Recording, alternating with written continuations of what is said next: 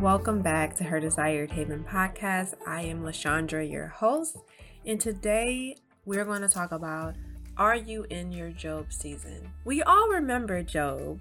He was a good and a righteous, blameless man. We all remember him, how Satan asked God's permission to take away everything that Job had, and turning his life pretty much upside down, infecting him with boils and hoping Job would eventually turn from God.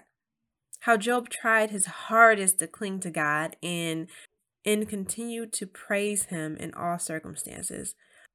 But the weight of the pain and suffering caused him to lose faith, doubt, and question God.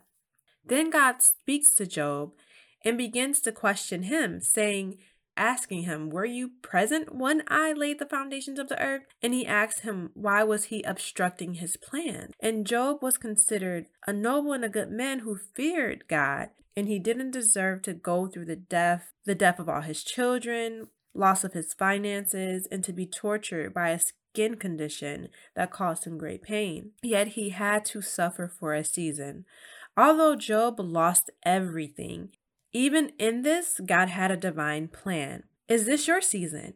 Do you feel as though you are struggling so greatly, and no matter how hard you pray, you just can't seem to get through to God? You wonder if He hears you or cares. Maybe you live a life that glorifies Him, and you're trying your best to be consistent and to walk in obedience, but you are still experiencing so much misfortune, torture, and pain. Are you in your Job season? Is God taking you through a wilderness? Understand the season that you're in, and that God has a divine plan and purpose even in the pain and suffering you may be experiencing. God can take what the enemy meant for evil and turn it to good. The Bible says that all things work together for the good of those who love the Lord and are called according to His purpose. In Job's life, God ended up blessing the latter part of his life more than the former. God restored all that Job lost and provided so much more. Through our pain and suffering, we are allowed to be pruned and really build our patience and strengthen our faith. It builds our character and ability to endure and persevere in the roughest of times.